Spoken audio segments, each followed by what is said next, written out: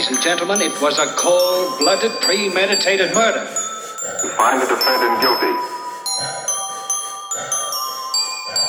She was standing at my bed and she was shaking her hands like this. My mommy's dead, my mommy's dead. I've seen hundreds of murder cases, and this is the kind of crime that gives you chills. This case affected everybody involved. I can still remember it like it happened yesterday. And it affected me that these two girls grew up without their mother. Well, hello there. Hello. What's up? Welcome back to another week, another Monday. Yeah.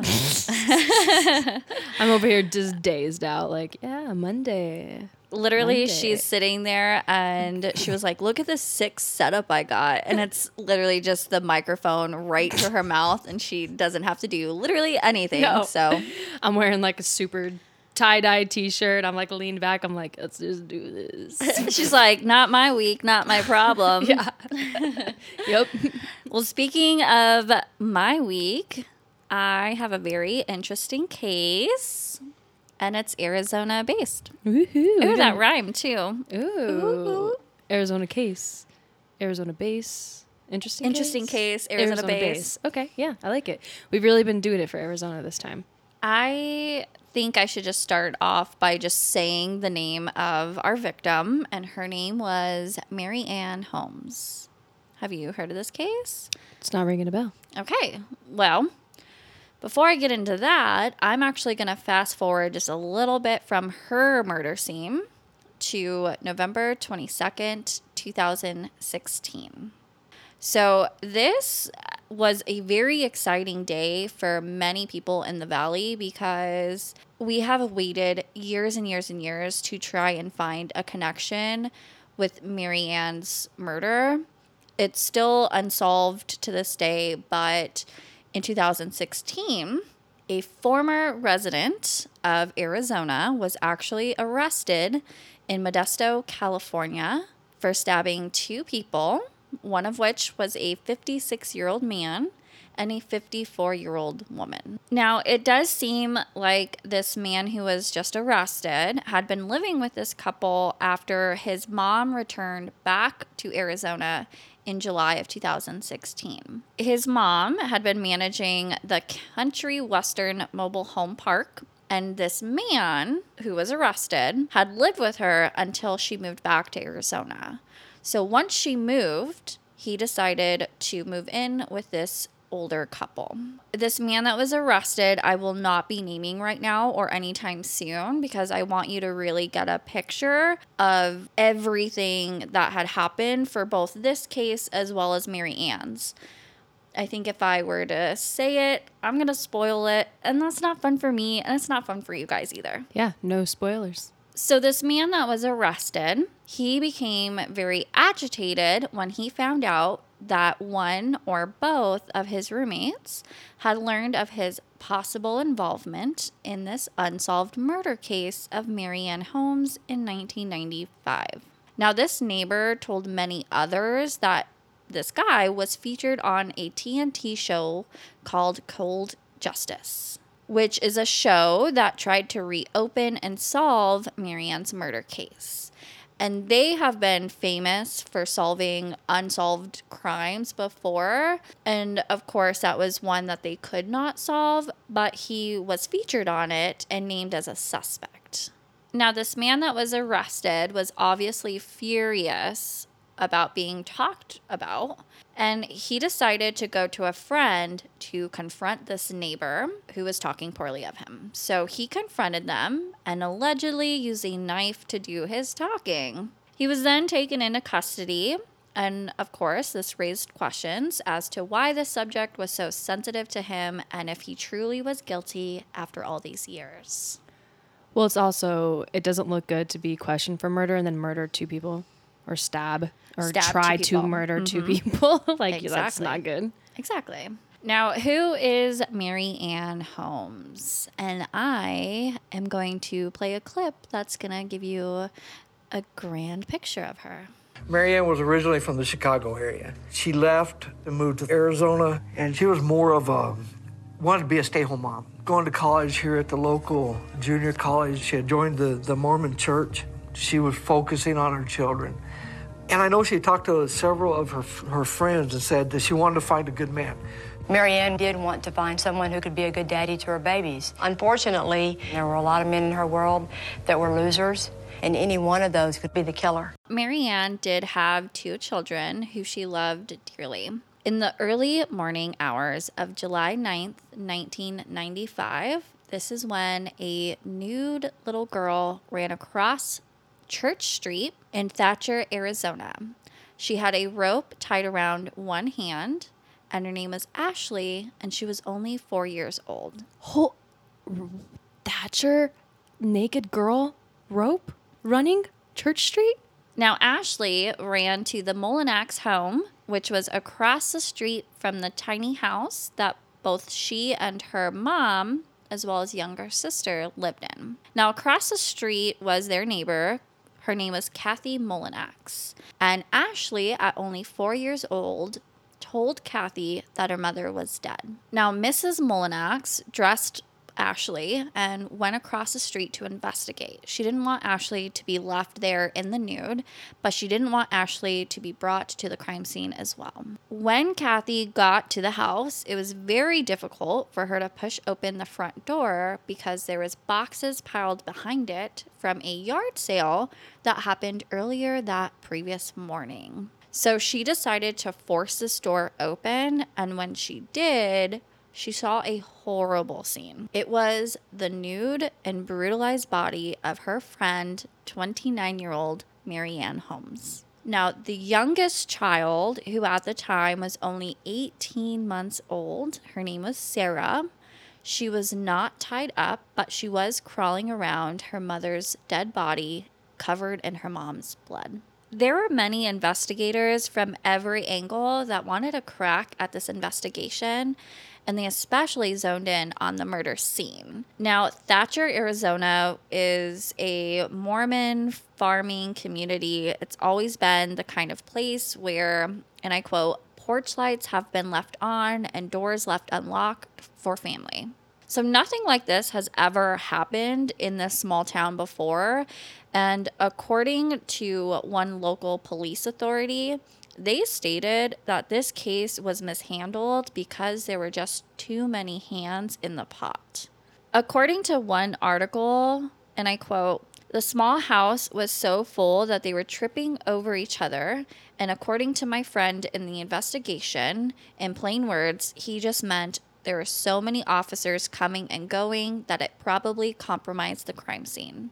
Now, this house was so small, and this room that it happened in was so close to where her children were in the same room watching Mary Ann get brutally beat. What happened with the little girls? Ashley was tied. Her hands were bound with rope, and her panties were cut off by the killer.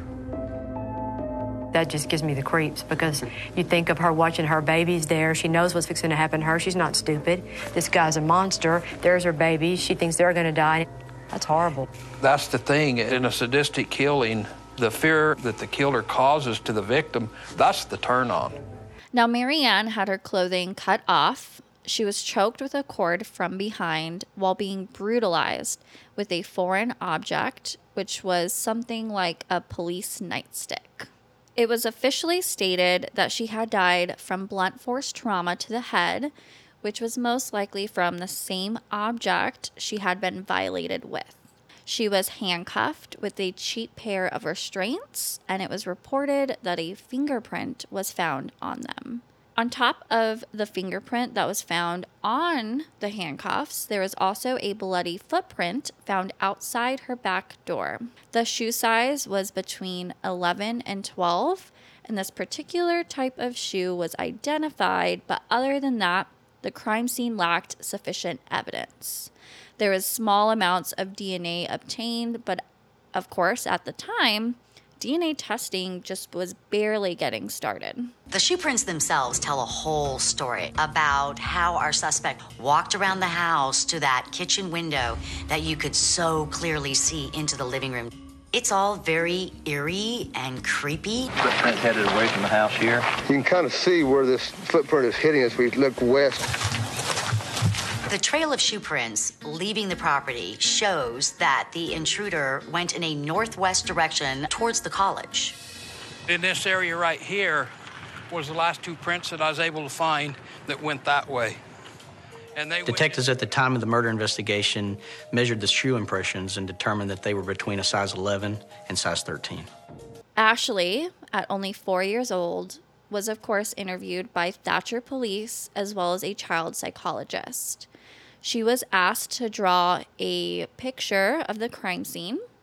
And when you see this photo, which I will definitely post on our episode Instagram, when you see this photo, both crime scene investigators, the police, even Kathy, the neighbor, stated that this photo was to the T with exactly how the crime scene happened.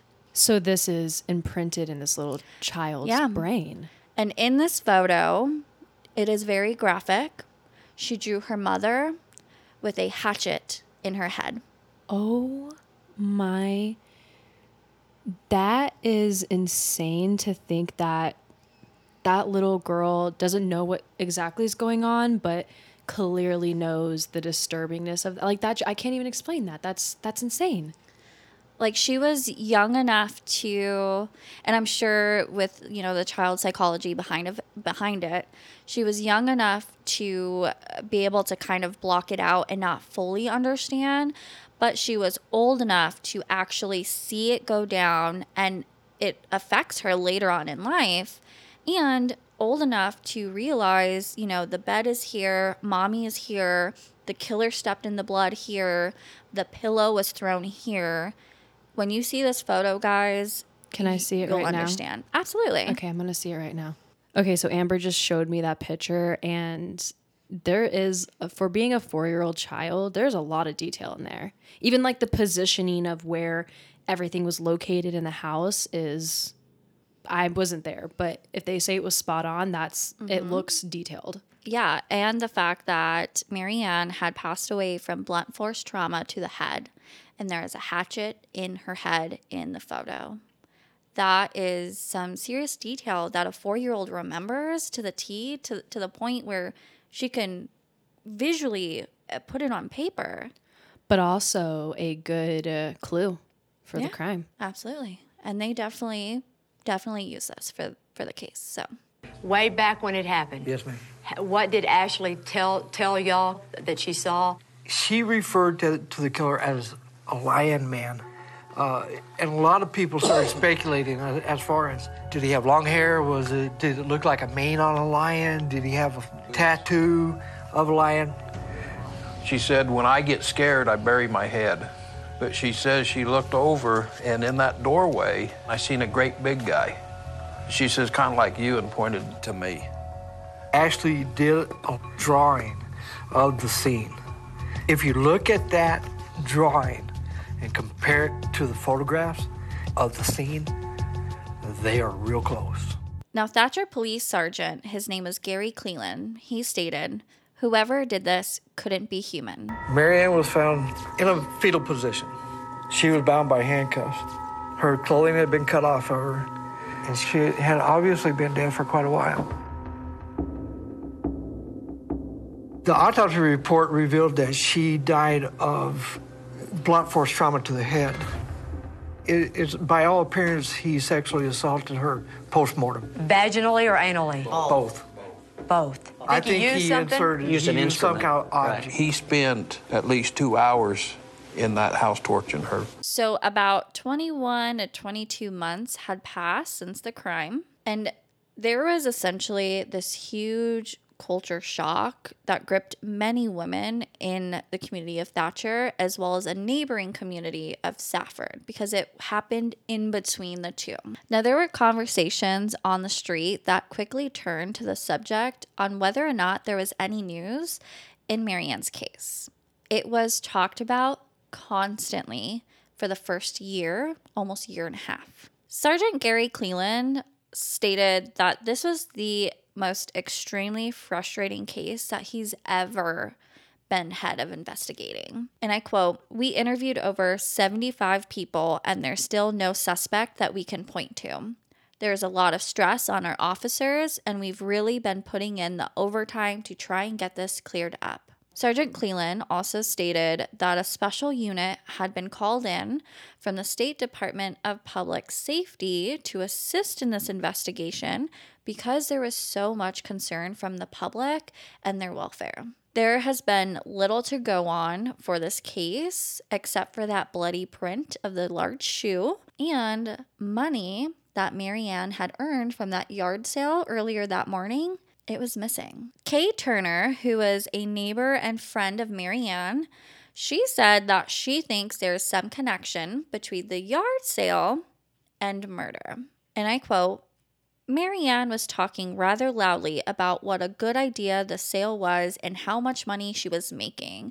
I think the wrong person heard her talking about that and decided to take action." On this very day, we have a garage sale or a yard sale. According to a lot of the witnesses, there were a lot of people there, so it could be a stranger. And it could have been someone who was there just looking around, sees that she's by herself, don't see a man, see two young girls. Now, of course, Sergeant Cleland said that that was also one of the main areas of the police investigation, but nothing had turned up with any relations to both the yard sale and the morning of the murder.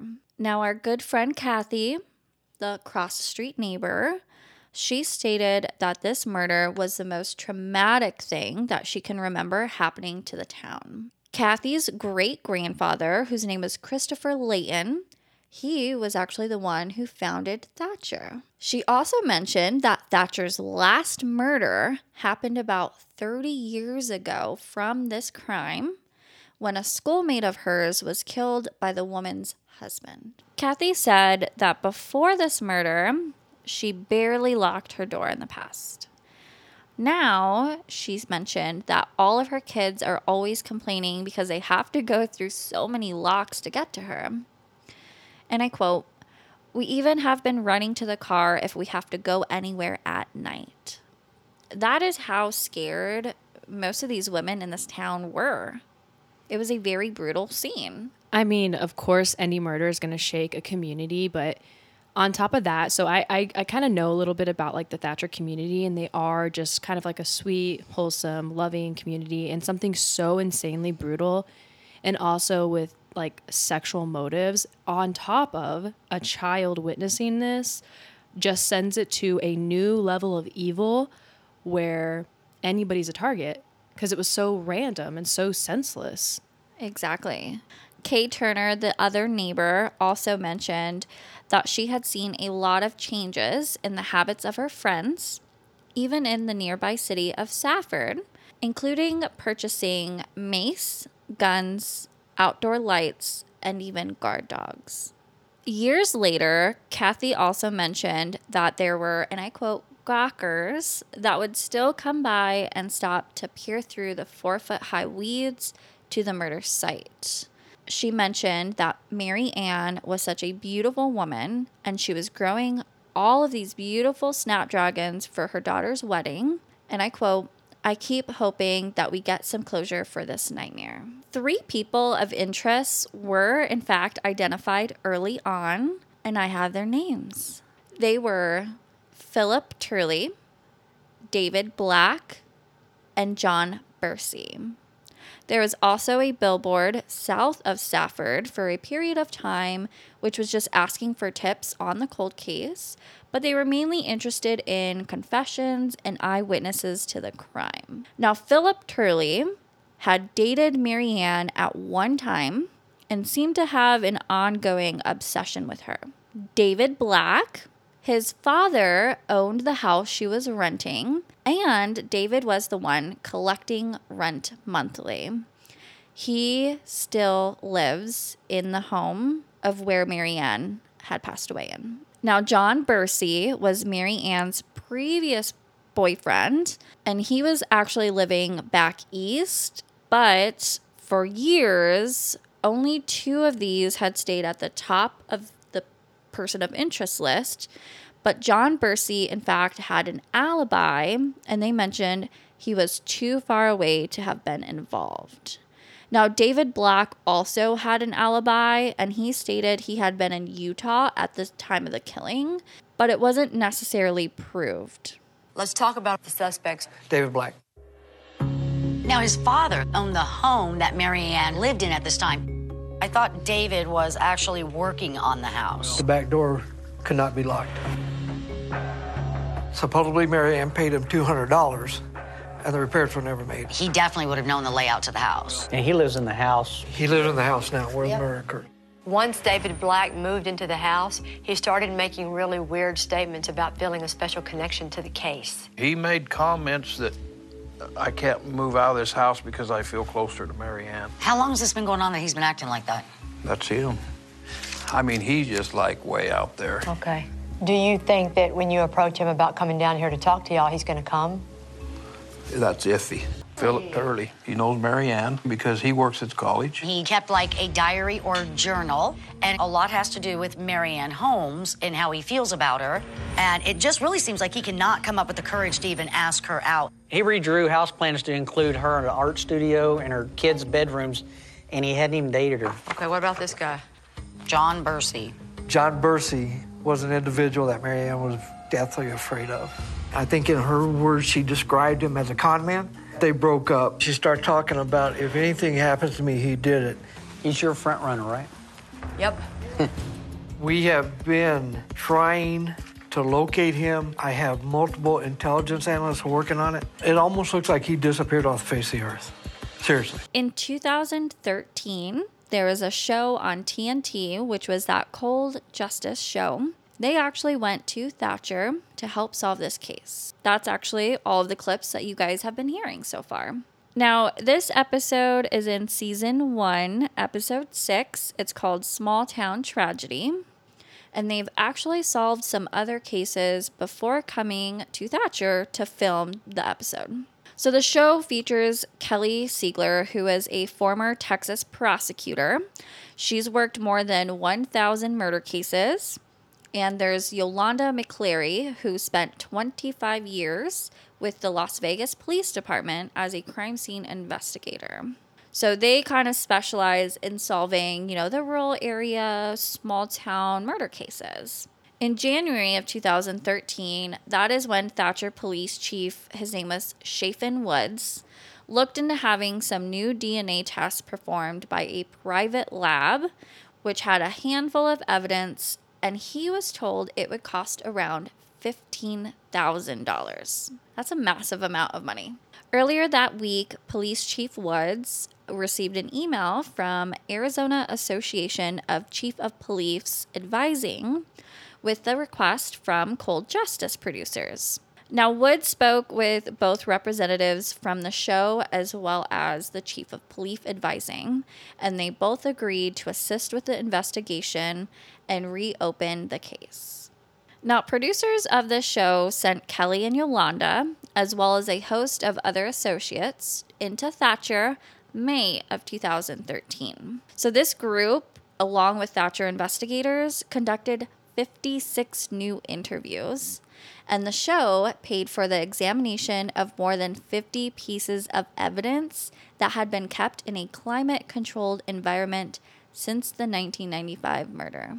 Now, because there were new advances in DNA testing, it also allowed investigators a new insight into the case, which was then followed up with those 56 new interviews. Kelly and Yolanda decided to set up a mock crime scene to fully grasp what happened, and I'm going to play the clip now. We're going to do a mock crime scene.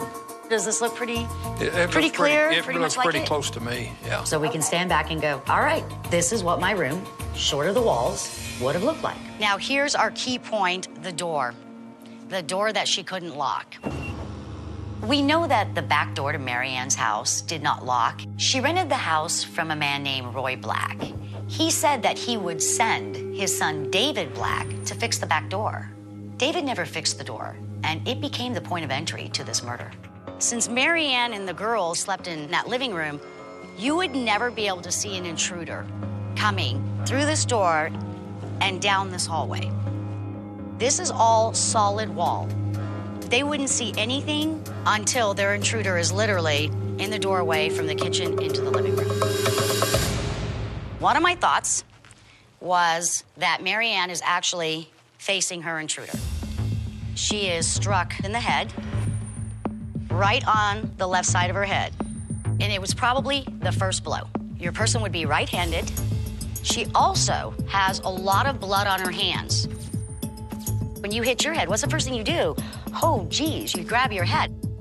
Now, we have a rope that's involved that goes around her neck, and we have handcuffs. There would be handcuffs in front of the victim. This is the moment that Mary Ann was probably dazed, so this might have been the time that the killer tied up Ashley, handcuffed Mary Ann, and tied a rope around her neck, too. She knows not good things are going to be happening to her in the next moments or hours or whatever to come. The ligature marks on Mary Ann's neck are kind of weak. I don't believe that the killer's intent was to strangle her, but instead to use it like a leash and control her. Now this all comes to the ground here. This is our heaviest, really thick blood saturation. She has some pretty good abrasions on her elbow. She has abrasions on her knees, so there's no doubt she's down this way, okay? He cuts off her clothes. My theory, the suspect was possibly having sex with our victim before she was dead.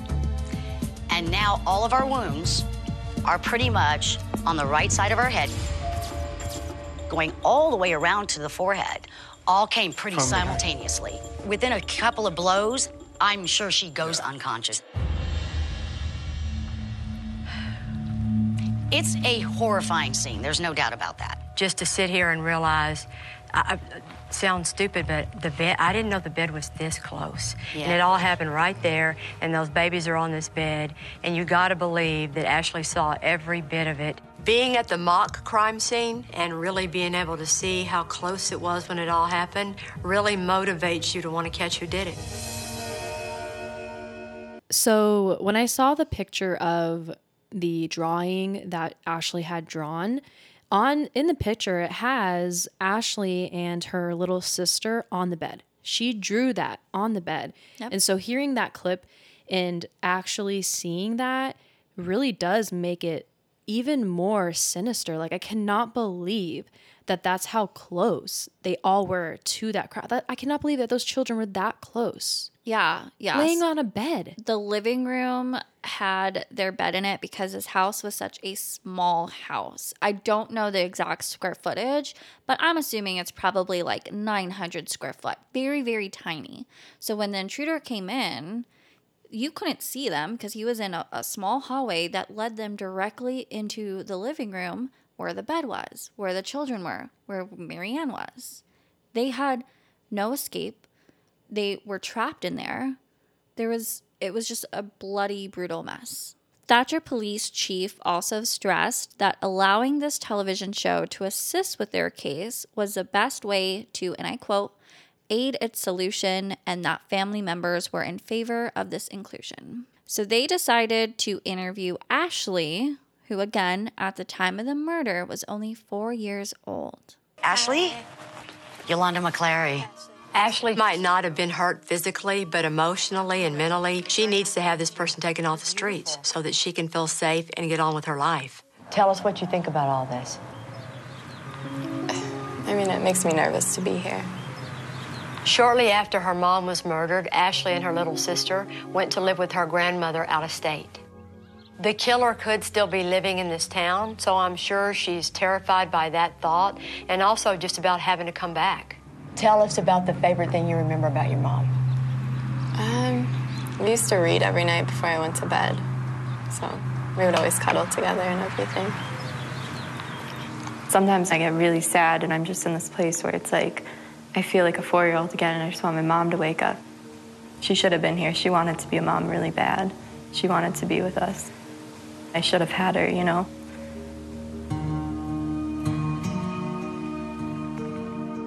How much do you remember? I remember the next morning really well. Okay. And I remember before it happened pretty well, but kind of a blur in between. A black hole in the That's middle. probably normal, don't you think? I think so. Yeah. Over the past 18 years, through interviews and therapies, Ashley's tried her very hardest to come up with information that would lead to who killed her mother. But because of how young she was, we just want her to know that she shouldn't have to worry about that anymore. Because you know what, baby? Here's the thing. There's nothing you're ever going to remember that's going to solve this case. It's not going to happen. So no pressure. It's relieving. We're going to talk to everybody we can think of. Try to find out whatever we can, okay? We're doing this for you. It means a lot to my family. So. I think it's just time to let it go and just know that it's in someone else's hands. After meeting with Ashley, this made both Kelly and Yolanda determined to find out who the killer was. Now, remember the DNA that was retested? I remember the DNA. The expensive DNA. The very expensive DNA. That sample had become degraded to a larger extent because of improper storage.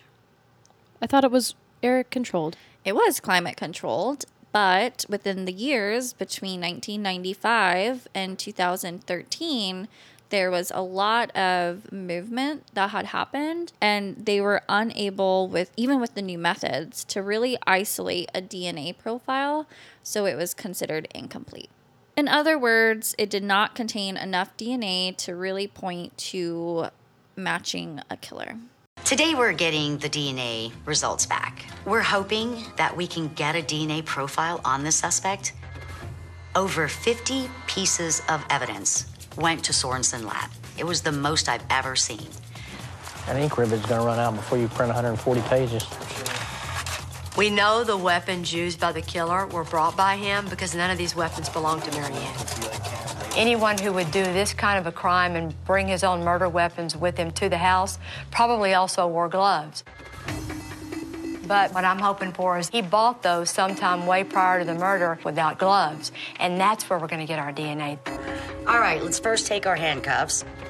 On the handcuffs, we have no DNA. Well, that's frustrating because we know our killer brought those there. Then we have the rope on our victim. There is DNA detected on it. Unfortunately, it is so slight that it is inconclusive. He bought the rope someday, somewhere, and he put it in his garage. He didn't do it with gloves. That's why I thought the rope would come back. Now, I do have something interesting on the bag of clothes. The threshold on it was still too small to develop a profile that could be compared to someone. But this piece of DNA could exclude. It excluded John Bursey and David Black. I also have 2 picture frames also on the crime scene. Again, it did the same thing. It excluded John Bursey and David Black. But they have Philip Turley's, and they cannot exclude Philip Turley, right? Exactly. They've had Philip Turley's. They compared Philip Turley's, and they can't exclude him. DNA profiles are unique to each person, but sometimes we only get a partial small profile. In that case, it can't be used as an exact match, but it can be used to exclude people. Think of it like a lottery when you only know a few of the winning numbers.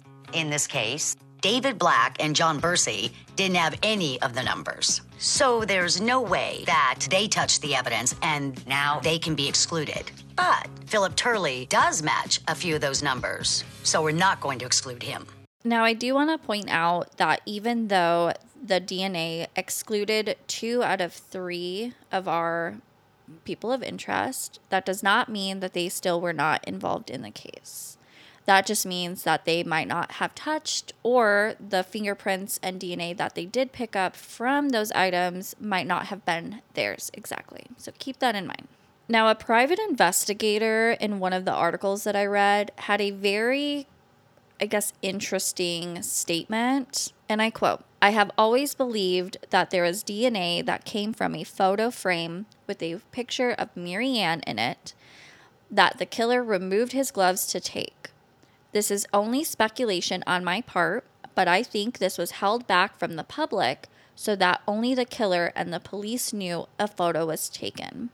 In any case, if a photo of Marianne was taken and is ever found in the possession of a suspect using a search warrant, that would seal the deal." Now, this small town murder episode definitely investigated all 3 of our suspects. They did start with David. So David was still living at the house where Mary Ann had passed away in. So remember, his father owned the home at the time. He was also asked to replace the lock on the door where the intruder went in. Kelly, Yolanda, and the producers went to the house, and he was just spitting out conspiracy theories about what happened to Mary Ann and not making any sense at all. As always, one of the first things we want to do is go to the crime scene to get an idea of the actual space. That means getting one of the suspects who lives there to let us inside. Wow, that is a little house. Sure is. David Black has a history of being paranoid and sometimes dangerous, so the investigators need to take a special approach in figuring out a way to convince him to let us inside the house.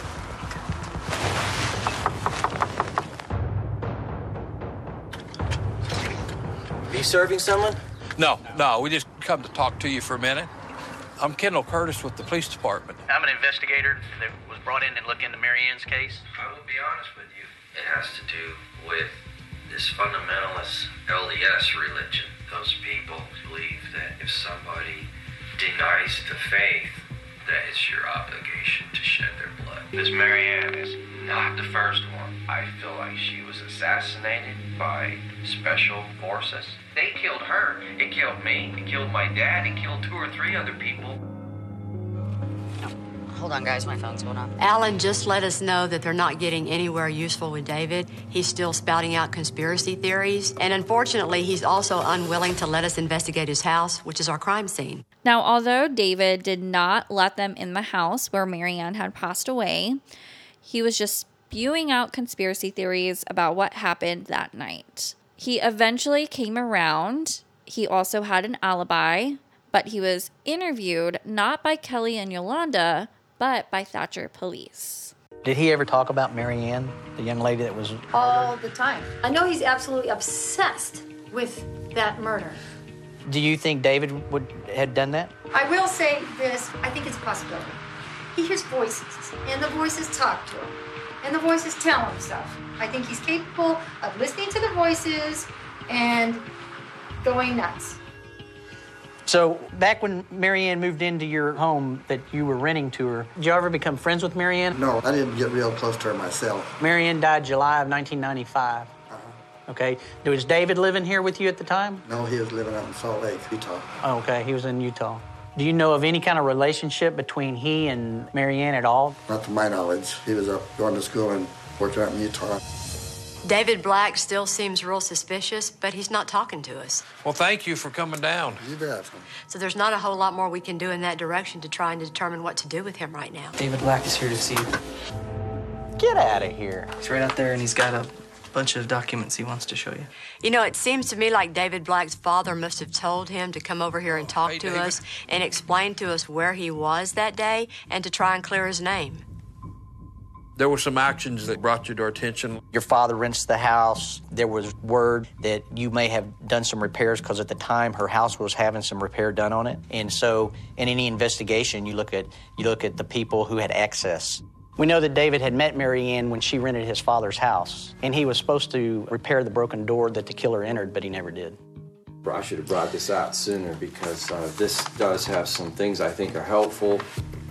Can I see this for a minute? Sure. David Black brought writings from his journal that indicate that he was in Provo, Utah, both before the murder, after the murder, and on the dates of the murder. Do you have through like the 5th, I guess the sheet before and the sheet after this? I have the whole year of 95. Everything he wrote in his journal in regards to his girlfriend, the school he was attending, and where he was working, it all checks out and proves that he was nowhere near Mary Ann's house on the night of the murder. We'd like to get a DNA sample, swab. No, but I'll be happy to do that. Okay. Just put it on the inside of your cheek and just kind of wave it around a little bit and stick them in the box. This evening, would we be able to come back to your house, look around again, and walk through it? Okay, this evening. Before we move on to Philip, even though he is now one of the prime suspects, I'm going to talk a little bit about our suspect, John. Now, early on in this case, police thought that they received a break, and that was because it was discovered that Mary Ann had filed a report just weeks before her death that she feared that a former boyfriend in Florida who just contacted her by phone was thought to be en route to Thatcher. We have a lot of things pointing in the direction of John Bursey, the man Marianne was dating when she moved to Thatcher. Even though Bursey claims he was in Florida at the time of the murder, we need to find witnesses who can tell us all about that to see what they have to say. Okay, let's go hope she's here. Barbara Abbott. Barbara Abbott. She started running around with him. You mean John Bursey? Yeah, Did you John call him Bursey. John or Jack? Jack, I guess. All right, go ahead. Right away, sweeping her off her feet, wanting to get married. So anyway, he was nothing but a liar, and a real smooth con man at that. So what happened is, he talked this bullshit for so long, and Marianne got really angry, and she was like, I hate your guts, I want you out of here, just leave. And how was he acting when y'all were kicking him out? Oh, he had a violent temper. When Marianne and John Bursey broke up, she moved to Thatcher to get away from him. She was definitely running away from a relationship that had gone bad.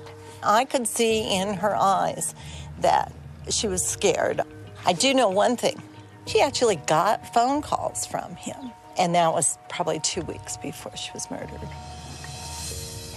Hello. Hi, is this Naomi? Yes, it is. Naomi, let me ask you something. Sure. This story about this very, very upsetting phone call that Marianne got, did you remember her saying... I can tell you an incident that happened before she was killed. All right, talk about that. It was probably about 1:30, 2 o'clock in the morning, I don't know. And somebody was pounding on my door. It was Marianne. And she was shaking, and she was so scared. She'd gotten a phone call, and it was him. And she was just terrified because he knew where she was now. Sheriff's Office. Hi. I've been contacted by a person that I've previously had a problem with, and they just basically called me to tell me that they knew where I was, and I am a little scared because if he comes to my door in the middle of the night, and then I call you guys, you know what I mean? This is Chief Woods. This is Dan Stanley calling. I got Deputy Sheriff come by and gave me your number and said to call you. John Bursey's alibi is that he was staying with a man named Dan Stanley and his wife in Florida at the time the murder occurred. No matter the threats, no matter what John Bursey has done previous to the murder, if his alibi is solid, it doesn't matter. Do you remember the name John Bursey? Yep. We met him because our truck was running bad. John and I drove his truck and pulled my Jeep. In your original statement to the police, you said that you and John left Nevada on June the 30th, 1995. And then y'all drove across the country all the way to Jacksonville, Florida, and arrived there sometime around July the 4th. So the critical question is, between July 4th and July the 11th, did he leave for any significant amount of time? I would have to say no on that because he didn't have a dime to his name. He was with me all the time. Is your wife there, sir? Yeah, hold on just a second. Hello? Miss Stanley, do you recall the time frame that we're talking about and the guy we're talking about? Yes, I do. He didn't disappear long enough to go to Arizona and get back to Florida before he got arrested during that time period, right? Oh, no, absolutely not. He was there with us. And he wouldn't have had the money to go anywhere in his old beat-up truck anyway. John Bursey's alibi is about as solid as an alibi can be, I have to say. She's scared to death of Bursey, and she should have been because he's a freak. And the one that's after her that she never saw coming could be our killer. John's alibi was, in fact, cleared by a friend whose house he stayed in Florida. So, again, his alibi checked out, and he was no longer a suspect to the crime. So now we go to Philip. Now, although Marianne did not seem interested in him after their original date, he drew up plans to build a house for her and her children to live with him and kept a journal of all of his admirations for her. His obsession with her only grew stronger as time went on. Now, the show had dismissed both David Black and John Bursey as suspects, which means that they honed in on Phil being the primary suspect for this case. When Philip was first interviewed, police investigators stated that Phil was extremely intelligent and almost condescending to the officers. He assured them that he would be glad to return to Safford for further questions if necessary, but his helpful demeanor at the time was never seen again, and he ignored further requests for interviews. There was a consultant for the show Cold Justice. His name was attorney Murray Newman, and he wrote a blog regarding Phil Turley.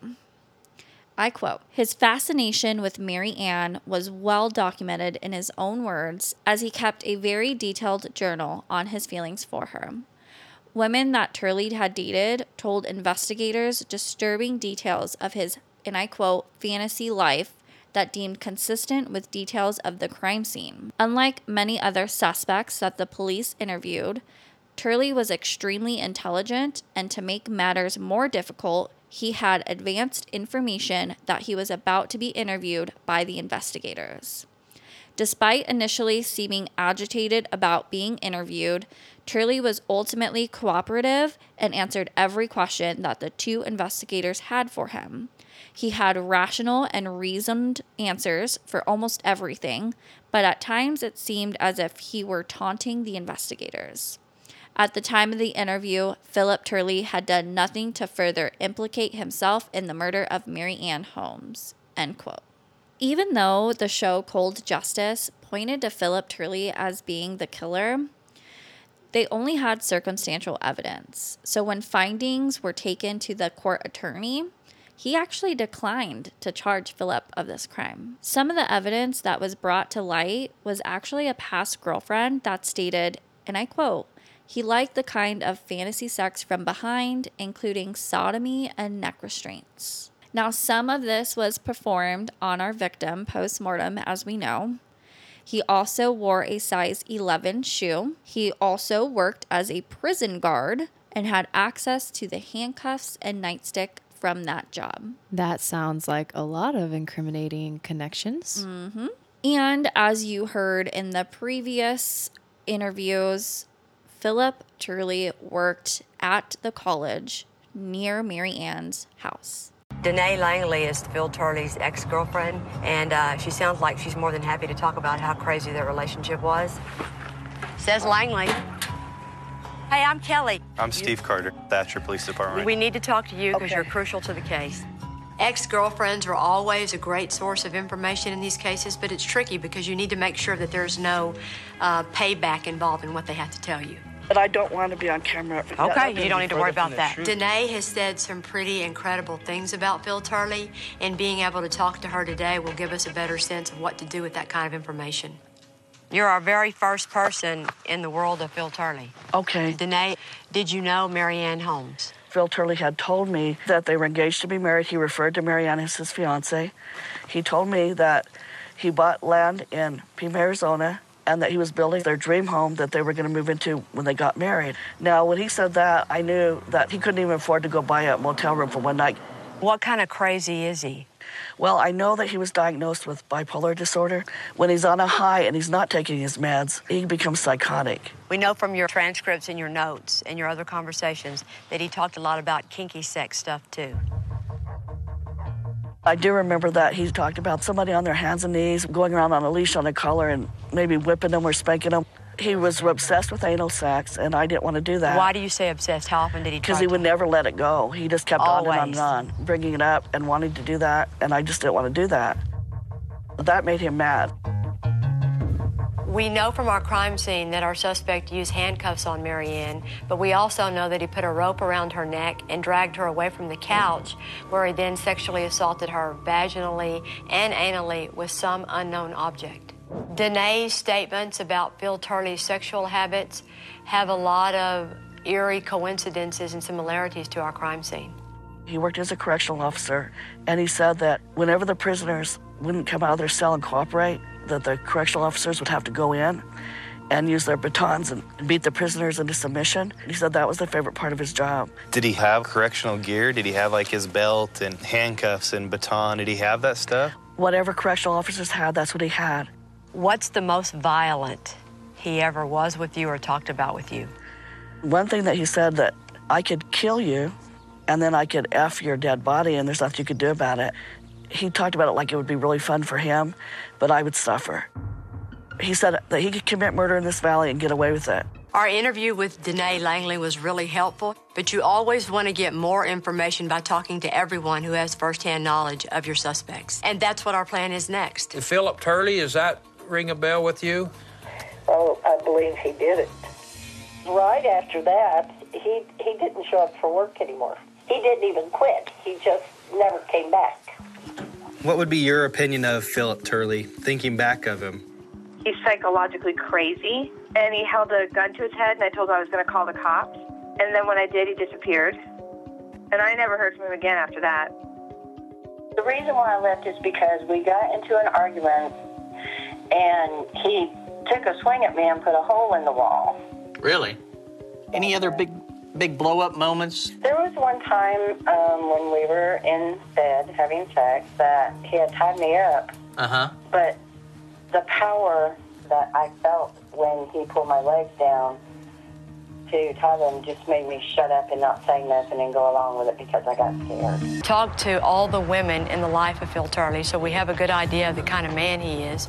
And now it's time for Alan and Kendall to go find Phil Turley and talk to him face to face and assess whether or not for sure he is the one who murdered Mary Ann Holmes. I'm Kendall Curtis from the police department. Okay. In Thatcher.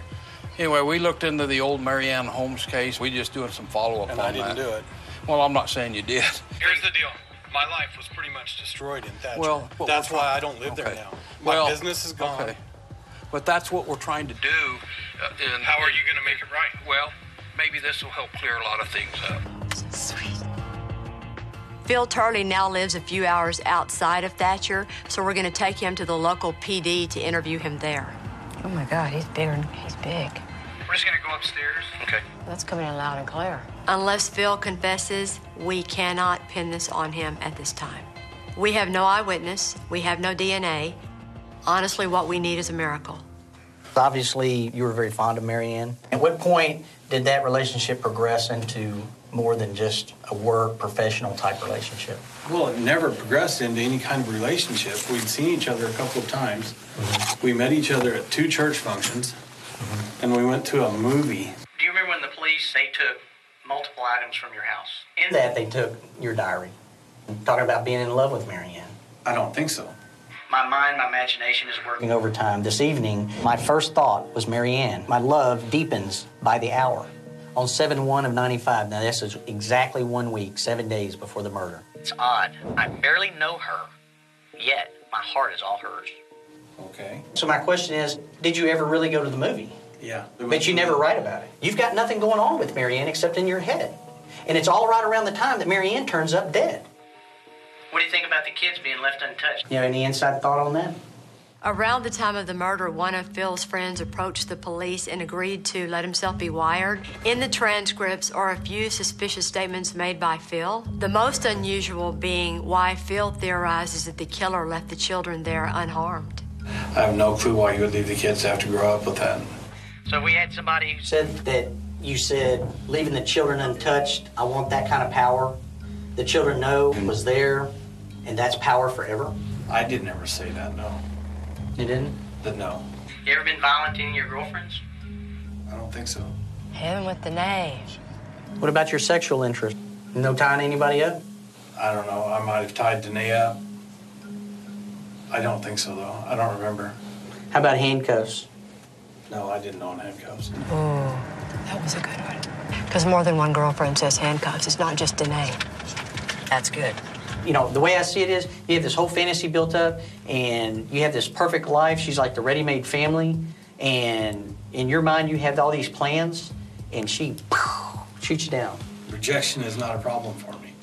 But all your suicide threats are made when you're being rejected by a woman. There are many times. There has to be some motivation, some catalyst to push you into that direction. No, there actually doesn't. That's normal and true for him. That's the problem. I'm a difficult person. All right. But I don't kill people. Would you be shocked that I said that I have DNA in there that I can't exclude you? No, but I would think you were lying. Yeah, I figured you would. There's a lot of unexplained things, man, that don't make any sense. Some things I don't have answers for. All right. We're not going to freaking solve this case. Not today. Not with these answers. He's bipolar. So he gets a pass on a lot of them. And he gets a built-in explanation for being a kook. Because he's not doing it today. Bottom line is he's smart enough, he ain't gonna confess. No.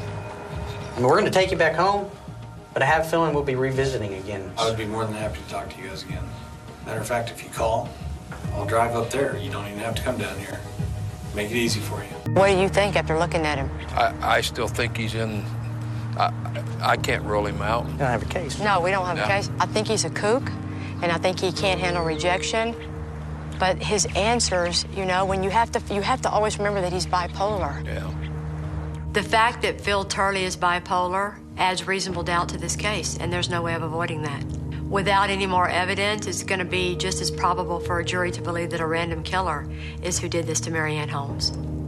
Just to get the full picture of this crime, Mary Ann's daughter, Ashley, again, could only say that this man looked like a lion. Philip Turley, at the time, had very long hair and a beard. It's also interesting to note that when Philip Turley heard the television show would be aired, he took a long vacation down to Baja, Mexico, and returned to the United States to drive 18-wheelers in the Midwest after his return. Now, eventually, the TNT show had to come to an end with no other leads. So the hardest part about this case for them was telling Ashley that they did not have any other new leads or person in this case. Ashley is sitting here, and she wants us to be able to tell her that we're there. We know who killed your mom. And walking up to see her to tell her the news is really, really hard because I know what it's going to do to her. It's gonna hurt her. It's going to break her heart. Hey, Ashley. Hello, Miss Ashley. How are you? Good, good, good. Hey, you look cute.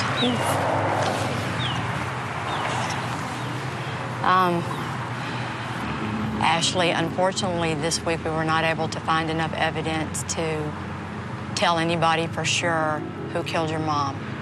There is a suspect that they're focusing on, but there's also still the chance that whoever did this to your mom is somebody out there that we might not ever catch, okay? You should know that because of you, the DNA's been tested. They're now going to focus on one person. They may or may not solve it. But what you should know is that whether they solve it or not, you cannot control. And you need to tell yourself that you are moving into a new phase of your life. You go back home.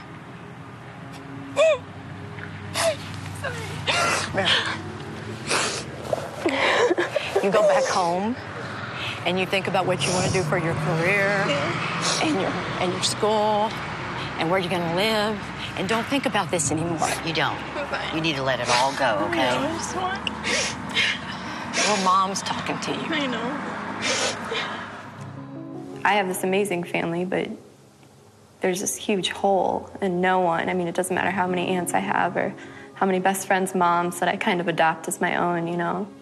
Nothing ever fills that. I just want everyone to feel better. You can't fix it, so stop trying. She's always worrying about everybody else. Her little sister, her uncle, her grandma. She's trying to fix everybody else, and I want her to know that she needs to fix herself. I did a lot of death penalty cases, and the families, they put their lives on hold, waiting for that execution to, like, make them feel better. And then they walk out and they're like, that doesn't fix anything. That doesn't fix anything. And if you ever find out who did this to your mom, it's not going to fix your life. You make your life good. That's this. You're supposed to move on and you're supposed to feel better about everything, but at the end of the day, like, I just want my mom. But I know that I'm gonna get up tomorrow and the sun's gonna be shining and I'm just gonna have to keep going, you know, you can't stop. Thank you. If you want to call us and email us and vent or ask questions or you hear something new, we would love to get a call 25 years from now because you're not worrying about this anymore, that something happened, okay? Before she died, Mary Ann wrote a series of letters to Ashley, and one of them reads, "You cry when I put you down or get out of your sight occasionally. I don't want to spoil you, but I do want to make sure you feel loved.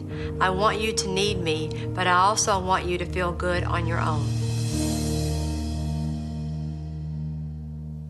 Well, After that interview with Ashley, Kelly and Yolanda told her that in a few years, 25 years from now, if you hear anything, go ahead and give us a call.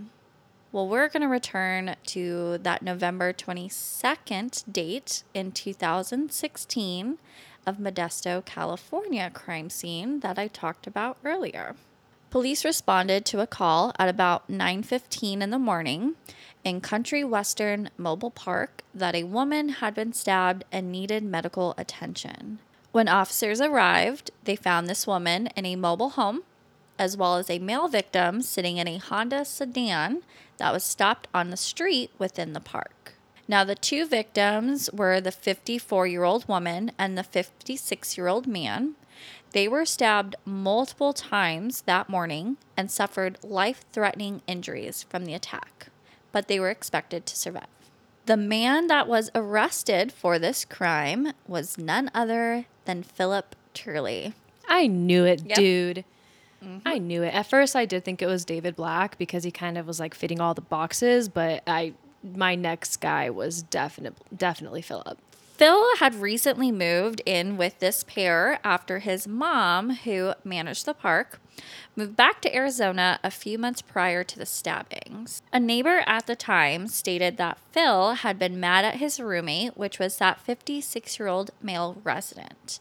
And he was mad for telling people that he was profiled on that TNT true crime show about cold cases. Phil also had a friend whose name was Alicia Nadine Gomez, along with a plan to carry out these revenge murders and confront them about talking about his private life. So you're telling me that Philip was so pissed off at his roommates talking about him being a prime suspect that he went to his friend and talked about confronting them and possibly murdering them over this? Yes, exactly. Yeah, so they decided to carry out this revenge murder for talking crap about Phil being on this TNT crime show. Both Phil and Alicia brought these knives with them on November 22nd when they went to settle this dispute. And during the confrontation, this is when Phil stabbed the man in the stomach and shoulder multiple times, all while telling the victim that he was going to die. So you're a murderer. Like, even if they didn't die, like telling somebody that you're going to die and bringing in a knife and stabbing them to death means that you're a murderer. Oh no, but remember his interview? He said, I might be a strange man or whatever he said, but I ain't no killer. Like, I'm no killer, but I'm going to stab somebody and physically and like scream out to the victim that he's going to die. To jump to, hey, let's revenge murder somebody clearly means you are capable of murdering. That's what you jump to. Instead of just saying, I'm going to have a talk with him, or just ignoring it and just letting bygones be bygones, you went the extra mile to have a revenge murder plan. Like a confrontation with knives and to plot this destructive behavior. Now, it wasn't just Phil that stabbed, this couple. Both Phil and Alicia stabbed the woman who was there as well. So it wasn't just him who did the talking with knives. A former girlfriend of Philip told investigators that he was bipolar, which we all knew, and he could become psychotic if he wasn't on his medications. She also mentioned that he may have missed a dose or so since his mama left him. Philip was booked at the county jail for attempted murder charges, as well as his female co-defendant, Alicia Gomez. They both pleaded guilty the same day on March 19th to the premeditated attempted murder. There was, however, a press release, and I want to read that to you because it does kind of give you more of a description of what this crime really was. So I'm going to read that to you now. On November 22nd, 2016, Turley and Gomez armed themselves with knives before going to a trailer on Carpenter Road in Modesto to settle a previous dispute Turley had with one of the other residents. Upon arrival, Turley confronted the male victim and stabbed him multiple times in the stomach and shoulder area, all while telling the victim that he was going to die. Gomez attacked the female victim present and stabbed her repeatedly. Turley also stabbed the female several times. Both victims sustained life-threatening injuries. On March 19th, 2021, Gomez pleaded guilty before the judge to 1 count of attempted murder and admitted enhancements for using a knife during the attack and causing great bodily injury. Judge Rivas then sentenced Gomez to an agreed-upon disposition of 13 years in state prison. Now, this is where it gets even better. So that was just Alicia's. Philip, in the statement, and I quote, Turley also entered a plea on March 19th, 2021, before Judge Rivas, to 1 count of premeditated attempted murder and admitted enhancements for using a knife during the attack and causing great bodily injury. He also admitted that he was previously convicted of aggravated assault with a deadly weapon in the state of Arizona. It is a serious felony under California's 3-strike law, which will be used to increase his sentence in his current case. His current conviction for the premeditated attempted murder also counts as a strike offense and may be used to increase any further sentencing, should Turley be convicted of a felony if and when he is ever released from state prison. Now, although Philip was never charged directly with Mary Ann's case, Thatcher Police Chief Chafin Woods said his department will continue to work the murder as best as they can. He also mentioned, and I quote, "We have never stopped working on this case and will continue to exhaust all leads and possibilities available to us until it is either resolved or we have no further leads. We understand the desire from the public to bring the Holmes case to a close and to bring the suspect to justice.